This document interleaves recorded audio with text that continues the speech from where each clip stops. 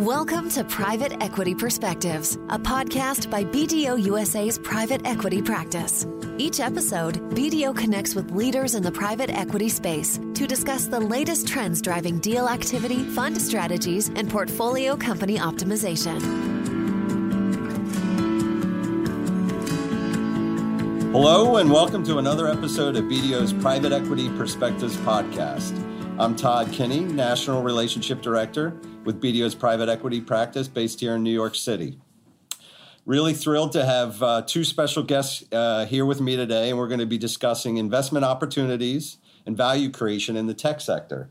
First, I'd like to introduce Drew Myers, who's a partner at Seaport Capital. And second, I'd like to introduce Ryan Ziegler, who's a general partner at Edison Partners. Thanks for joining the program, guys. We're looking forward to hearing your insights. Yeah, thanks for having us. Awesome. All right, let's get right into it. Drew, maybe you could tell us about your role at Seaport Capital as well as your personal approach to sourcing and analyzing investment opportunities. Yeah, thanks, Todd. Seaport has been around for over 20 years now, investing in the smaller end of the middle market across software and tech-enabled services, communications, some business services, and media.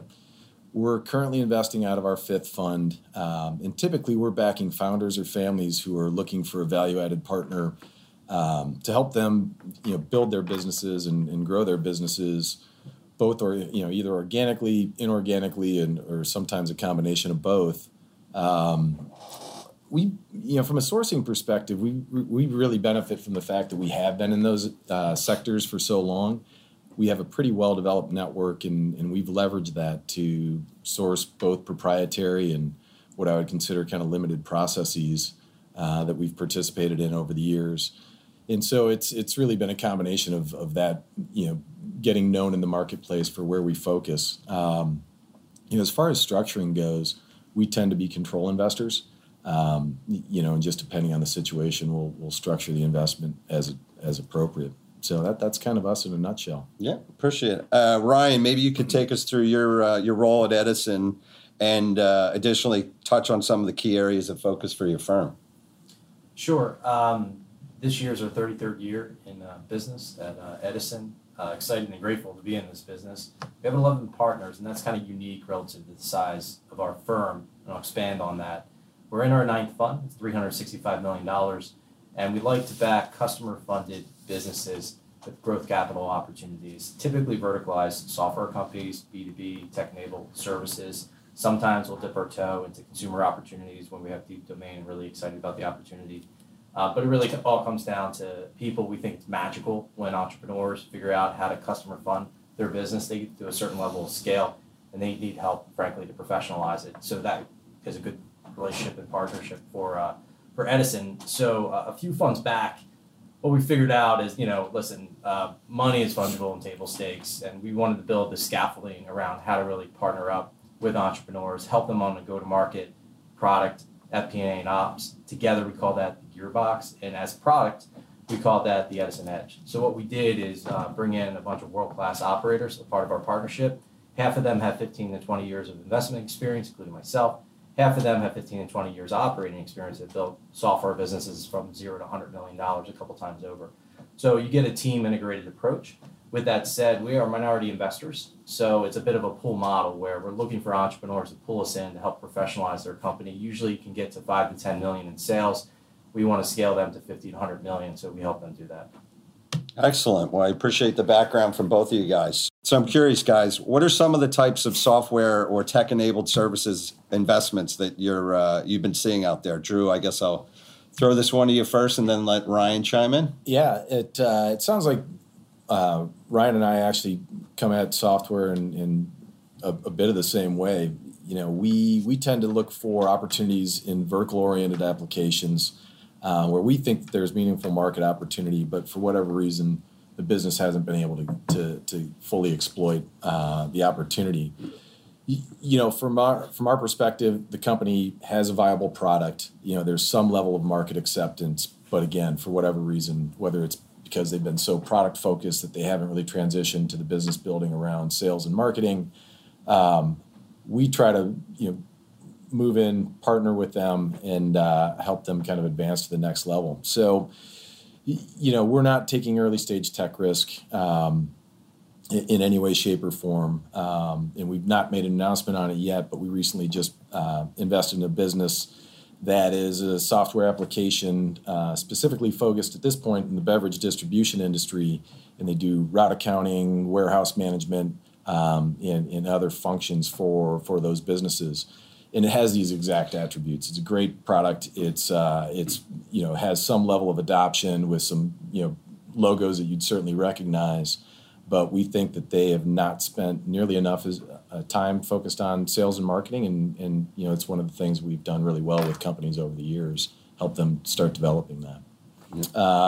In terms of tech-enabled services, we've been spending a lot of time around intelligent transportation systems, a lot of focus in and around that, traffic information and data services around that vertical. There's just so much more of a focus on it, both from DOTs and municipalities, just facing a lot of the challenges that they do with their growing populations. We recently acquired a business called All Traffic Data, which is squarely focused in that area, and we're excited about the prospects for that one. Awesome. What are you seeing, Ryan? So the way we're matrixed at Edison is we have this Edison Edge, which is sort of a horizontal capability. We go to market, though, by vertical. I lead our enterprise software practice, and we also have a healthcare, IT, and fintech practice with each partner and a team leading it. So let me just kind of touch on those three categories. I would say any private equity firm would be lying to say they aren't opportunistic. I'd say probably 25% of the time we see a great deal, we're going to run at it. With that said, we are thematically based and do a lot of research what we're looking at. Speaking about enterprise, touch on a couple things. In the HR segment, we're deeming it workplace solutions. We're looking at things that quantify and coach up human potential within the workplace, because there's a fundamental shift going on with both the leadership of Gen Y, millennials, now becoming supervisors for the first time and leading the workforce. So it's a data-driven solution set that's needed to help train them up, as well as analyze what's going on inside the business. And high productivity yields revenue, and we think the best businesses in the world are being run by sort of this next generation of workplace solutions. We're also seeing just a ton of innovation happening in the supply chain, particularly around verticalized marketplaces, as well as sort of last mile digitization through either marketplace models or what we call transportation management solutions, TMS. Another interesting trend going on is, frankly, the lack of engineering talent in this country. And because of that, what we're seeing is sort of a revolution of low-code and no-code systems where regular managers can really code through these applications to create automated workflow in the enterprise. And it's a really exciting time within that space. We also believe in PropTech, that legacy brokers are a dying breed. With that said, there's modern brokerage solutions and agents that are becoming data-powered. And it's we ultimately think that the end consumer client will win. And solutions that aid in sort of a next generation brokerage model from a data perspective is interesting. Touching on healthcare quickly, we're looking at non-clinical cost optimization solutions. We're also looking at patient engagement and medical adherence solutions. And then lastly, focus on data analytics that work on the effectiveness of healthcare and solutions while reducing the cost to deliver. And then in fintech, the two themes, there's just a lot of innovation around RegTech for obvious reasons.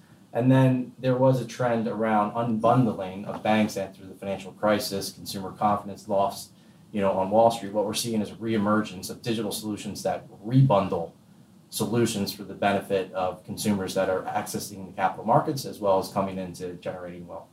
Awesome. Lots of exciting sectors and trends for our listeners to consider. So let's shift gears and let's talk about IPOs for a moment, as this has certainly been a blockbuster year for IPOs, tech IPOs at that. I guess looking forward to 2020, Ryan, I'll throw this to you first and then let Drew add his commentary. What do you think will have the greatest impact on tech companies pursuing an IPO? 2 points. Well, the first big one is the election. So we believe that there are actually not going to be any IPOs after the election for the second half of 2020. So there's a window right now in the next 6 to 9 months, frankly, to get out effectively. And then, whatever happens to the election, the markets will react to it and the dust will settle. the actual other thing that's going on that we're really excited about, because it's sort of the DNA of our firm, is there sort of a flight back to quality and normalcy relative to cash flow and profit. Cash is king. So there's always been a disconnect between private and public markets. It's been, amplified with the headlines as of recently what's going on. So at Edison, we actually went back and looked at, a time frame from 2011 to 2015. What were the best software tech IPOs? And a very interesting trend line came out of that. Of the top 20 deals that went out in terms of performance, 14 of them raised less than $125 million in capital. 6 of them less than $50 million. 1 never raised an ounce of private equity in terms of performance. Fast forward to today, you look at public market performance.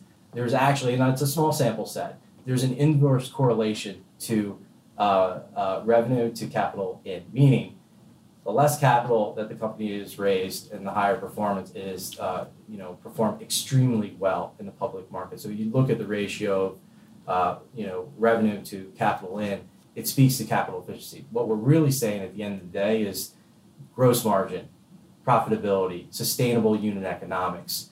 The market is finally rationalizing, again, great businesses with sustainability, the type of things that we focus on, and actually, talk to our entrepreneurs about how to build their business, moving forward. So it's nice to see that. With that said, there is a dichotomy between B2B companies and B2C. B2C take a longer time to little mature and season. We are B2B investors, and frankly, when you look at B2B versus B2C investments, they have performed exceptionally well on a comparative basis to B2C companies.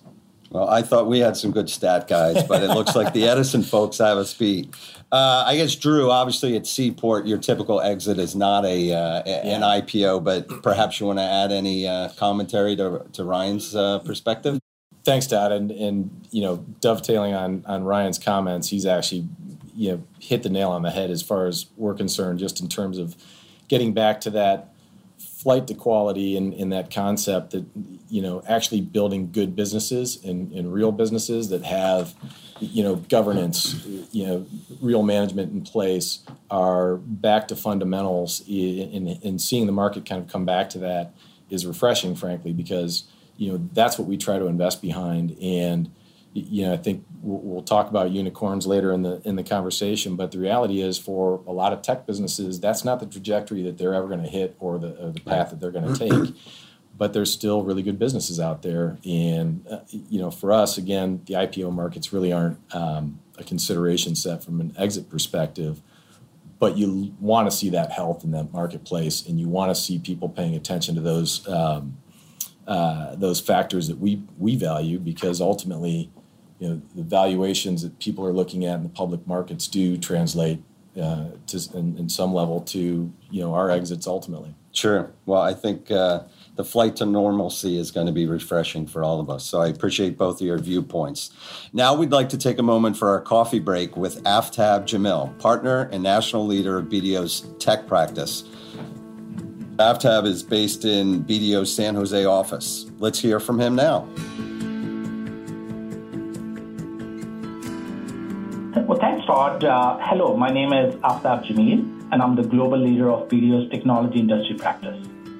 Today, I will be discussing the importance of partnerships between technology companies and private equity firms, and really how to make the most of these critical relationships.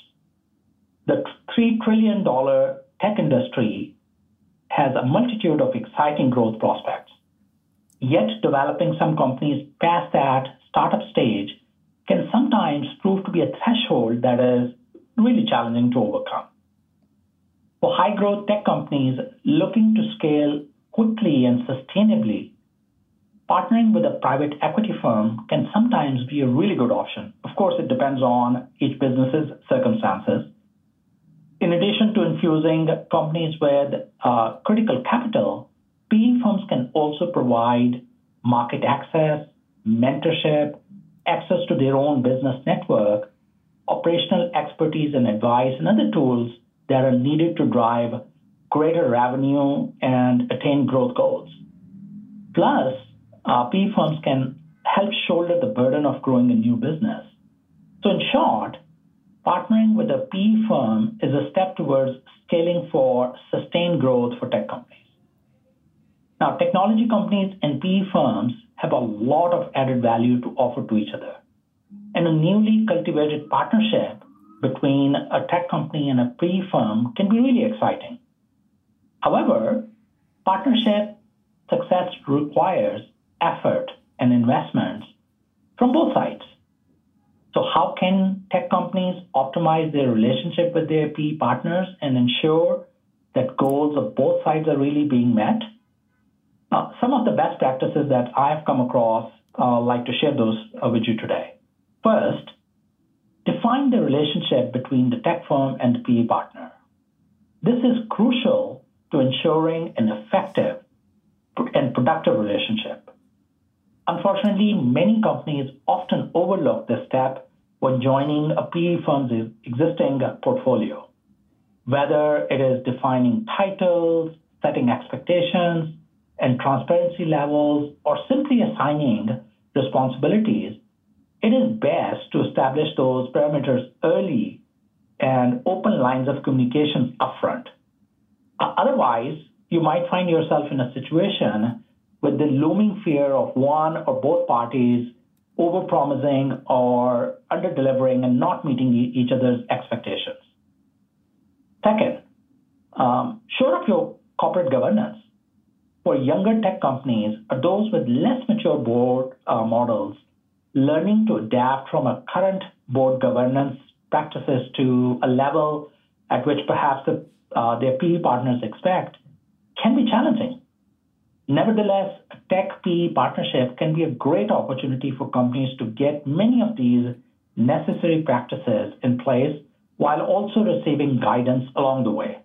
So while it may be difficult to initially seize total control or perhaps formalize the structure, doing so will help both parties deliver maximum value to each other and really meet those growth expectations as well.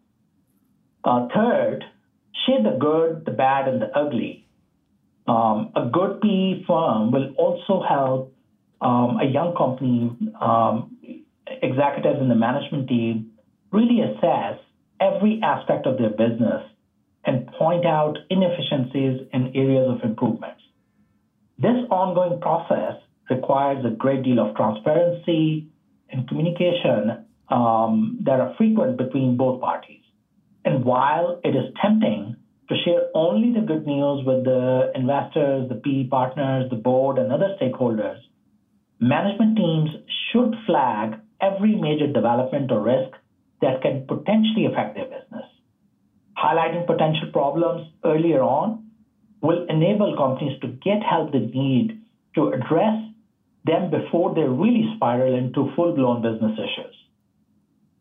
The final tip that I will offer today is to remember that, like any relationship, it is a give and take relationship.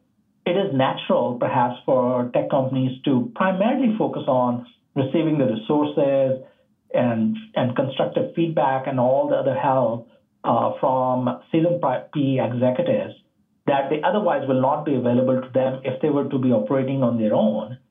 Tech executives may even find their universe of viable business opportunities greatly expanded. But company executives need to remember that giving back is equally important. Tech executives are particularly knowledgeable about the triumphs and the pitfalls and the operational details of their own company, as well as the industry sector that they operate in. These insights can be hugely valuable to PE partners who may not be involved in a day-to-day management of the company, and they may very well translate those insights from management teams to advice that is applicable to their other portfolio companies.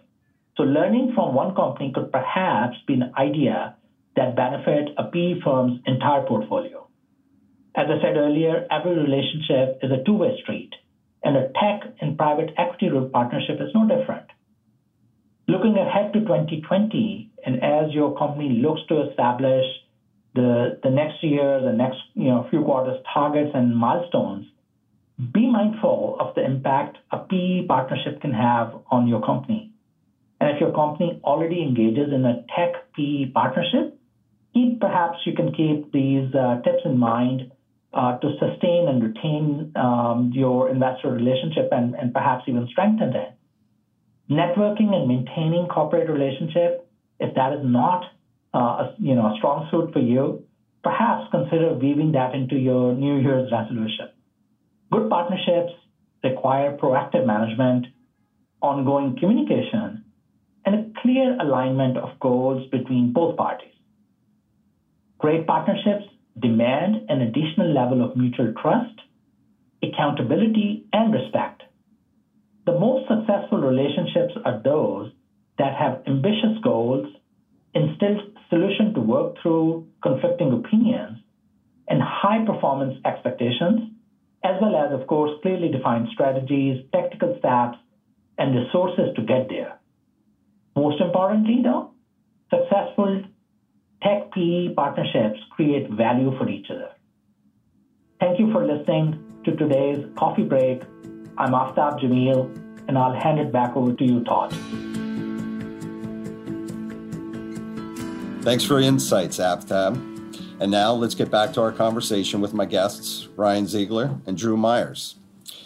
Guys, moving on to our next topic, let's get your thoughts on the factors driving tech M&A in the year ahead. Drew, I'm going to throw this one to you first, and then we'll go to Ryan. Thanks, Todd. It's interesting. We were talking about IPOs earlier, but one of the things that is certainly a trend, and you're seeing more often, are companies staying private longer. I think part of that has been the fact that there's so much private capital chasing these opportunities now, and where multiples are, and where folks like Ryan and myself are willing to transact. There's an attractive path for these companies, one, to stay private longer, and also when you put IPO versus M&A and what that potentially means for your company, there's really attractive paths for these companies to go through an M&A process or even find growth capital, and enable their business, continue to grow, get the capital they need for that growth, but also find a great partner to help them build the business, and all without the, call it, scrutiny and public display of any mistakes you may make along the way of once you've gone down the IPO path. So you've got that private capital, and from a PE perspective, you're seeing more and more firms actually form software practices, and I think in part it's because there's great investment opportunities in companies of scale, and so for a lot of these folks that have not participated in the software boom historically, they're starting to realize, look, it doesn't take a leap of faith anymore around technology. You don't have to wait for market adoption. There's actually really good companies out there that have already proven out, and really these opportunities can be evaluated against this, the typical value creation levers that they're used to looking at in industries like consumer, healthcare, even industrials, business services, et cetera. So from my perspective, it's not surprising that, the percentage of M&A in software represented by PE continues to just expand, and at this point is probably approximating what you see in M&A by PE in just the overall market. So I think we'll see more of the same going forward. Lots of great insight there. Thanks, Drew. Ryan, care to add anything? Yeah, 100%. Drew's spot on. So when you look at the industry for the last several years, there's all this talk about a private equity overhang, deal sizes, deal fund sizes, NAVs, all going up. And that's all true. But when you actually look at net cash flows, meaning outflows and inflows, it's a net positive in the past several years. So it's a healthy industry, even with all the fanfare of what's going on in the private marketplace. What's more, to the point, so the biggest primary driver, at least what we believe, the software tech M&A, is private equity for that reason. And we've actually seen it both in our deal count and you look statistically. So in 2018, there were just under 1,500 software M&A transactions. 57% of them were led by a financial sponsor. That's flipped the script in terms of strategic for financial investors. There's many reasons for that, and we've also seen that at Edison in terms of now over 60% of our change of control transactions are financially led, meaning private equity sponsor using one of their companies as a proxy or one of our companies as a platform to then consolidate. And there's many reasons for that. increasing market share. They're acquiring R&D for product differentiation. And what happens in scale in this business is that you actually get multiple expansion with it. So that leads to a strategy at Edison we've deemed that we're really excited about and love to work with folks like Drew is we call 2 bites of the apple. And both for entrepreneurs as well as growth equity investors like us, we're very aligned in that we can get to a certain point of scale and we need more balance sheet strength, but we want to take liquidity off the table. So we'll do that, change of control with a private equity firm. You get to stash away a great return across the table, reinvest back into that new business, and you have a firm like Seaport leading the next wave of innovation, and we get to participate in that value creation. So we're pretty excited what's actually going on in private markets and relative to tech M&A that's driven by private equity firms. Awesome. See, Todd, sourcing already. I was going to say, Drew, it sounds like you got a deal coming your way. So I appreciate that insight, Ryan. I'll actually stay with you on the next topic. Being a VC investor, I'm sure you've seen plenty of successes and failures. I'm sure they're all successes, right? But I guess the real question is, what are some ways to apply these lessons learned to building world-class companies?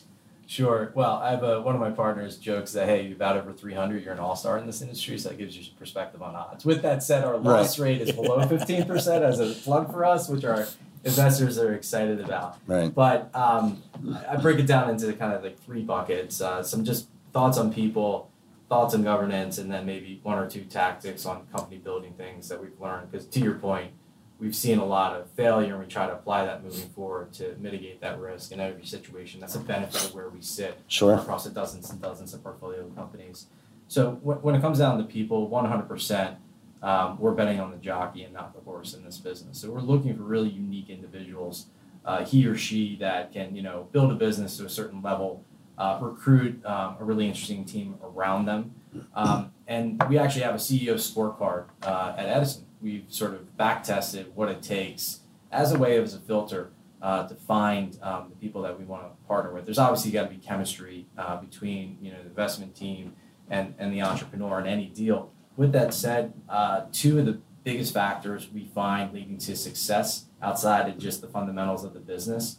1, grit. We want to see some type of diversity, that they've and adversity that they've gone through in their career. But number 2 is actually an interesting one: coachability and vulnerability. And if you have all the answers, that usually ends in a disaster. Right. So what I'm saying, though, on coachability is that we're not saying we're looking for people that are pushover. These are strong-minded folks that are hard-charging, but they have the maturity and confidence to over-communicate and ask for help along the way. And that just creates great alignment. And we also look for the mindset of want to be rich versus king. And that talks about management style and how you want to be able to push authority to where the information is. And that's the edge. And that's about building a world-class team, hiring better people than yourself to make the business scale, and those roles will narrow over time. On the governance side, what's really interesting, even at our stage, which is sort of between after VC and before private equity in the growth capital space, is we think it's fundamentally important that governance is in place to build a world-class board. And we believe building a world-class board means not a lot of finance people on the board, actually more independent operating directors that can work for the management team. The role of the lead director and chairman, their interaction with setting the tone with the CEO and team is up for success. We found that to work in a variety of situations. They can help work through the tough issues. They can anticipate things around the quarter, help build consensus and drive alignment around the board. And we find that this leads to decisiveness and a better functioning board, because without it, management teams spin their wheels, CEOs get whipsawed, and outside the shot, the company's executing perfectly, beating the numbers, usually folks back off a little bit. So governance is so important to value creation. Drew touched on it before in terms of performance in this market. And then the last thing on company-specific lessons, money doesn't fix problems. We actually think money can break companies in terms of capital raising. So there's got to be a really good reason you want to raise capital. With that said, if the product's not ready and we press the accelerator on sales and marketing, that usually doesn't end well. So you really have to be resolute that there's great product market fit before you add sort of the fuel around sales and marketing. And the last sort of reflection is that our best companies don't stay complacent. They disrupt themselves along the way in terms of product innovation. With that said, all our most successful companies started in one vertical and niche, owned it, got it predictable, got it profitable, then they expanded product line or expanded geography, and they layered on. What happens with that is TAM expansion. And, we can start off in a niche market and grow a massive business, just stay focused. Well, it's safe to say you knocked that one out of the park. I think you hit on a lot of lessons learned, and I know our listeners will appreciate that. I'll have to listen to the recording myself and take some notes, because that was good stuff, Ryan. Drew, turning to you, you happen to mention tech unicorns, and there certainly seems to be a lot of focus around the rise of super high growth companies. According to my stats team, not the Edison team, but they're pretty good, there are now more than 400 of these unicorn companies valued at over $1 billion, with a total valuation of about $1.3 trillion. Now, having said all that, as an investor at Seaport, not backing businesses like that, how do you find the ones that you feel are going to be winners? Yeah, it's an interesting question, Todd. Unicorns seem to happen, in large part because their solutions address such a void in the market that adoption happens. It's an incredible pace of adoption. And by the time people really are waking up and understanding what the market opportunity is, they're so far out in front of everybody else that valuations tend to skyrocket and sprint to try to keep up. And the number of unicorns have grown simply because there were so many industries out there ready for that disruptive force to come through. But as I alluded to earlier, the unicorn trajectory is not the fate of most of the tech businesses out there, right? And they're really good businesses with great solutions, addressing real market opportunities, and they can produce nice growth, and they can produce real cash flow, which is fundamentally what we care about. If you can grow cash flow over time, you're going to build a valuable business, and it's going to generate a real return. A lot of the things that Ryan focused on in terms of the things that they're looking for are very similar to ours. Our businesses tend to be more established. They're, when we think of smaller end of the middle market, we're talking 3 to 15 million of EBITDA. So they can be substantial businesses. But as I was saying, a lot of times they've gotten, we don't take that tech risk. So, there's been adoption, there's a proven product. But we're looking for a lot of the same elements that Ryan talked to. If that business has been around for a while and they say they want to take it to the next level, but there's not that willingness to kind of listen to the coaching and the things that we've seen over the 50 plus investments that we've made, and the pattern recognition that we've developed on how we can help the business scale up and accomplish some of the goals that they want to go after, it's going to be a partnership doomed to fail, and it's just not a good fit for us. We are not operators. We try to put a lot of operating resources around the table too. So we will, as Ryan said, we're not looking for another financial mind around the table at the board level. We're looking for somebody who knows how, either understands the end market really well, understands the business model, and can be a great sounding board for our CEOs and management teams. What you find with the businesses that we're investing behind, they're smaller in nature. You can't necessarily just come in and change the playbook entirely. It's an evolution over the course of our hold period, and we have to be patient enough to understand when it is time to push on the gas pedal and when it's maybe time to tap on the brakes and just make sure that the business is ready for some of those next steps, whether that's acquisitions, whether that's expanding, the product set, or going after a new market with the solution they've created. I liked Ryan's point, that software business I alluded to earlier. We're going to help it own that niche that it's addressing now, but that platform can absolutely be appropriate for other verticals as well. But that's, it's a crawl, walk, run approach with businesses at this, size and scale, especially when they've been around, 10, 15, 20 years kind of doing things the same way, and they're now seeing a new opportunity in front of them, or they want to go consolidate and they want to acquire. It's, that takes a different mindset, and it can't happen overnight. So we try to be very patient partners. The hold period for people has, for private equity firms has started to come in a bit.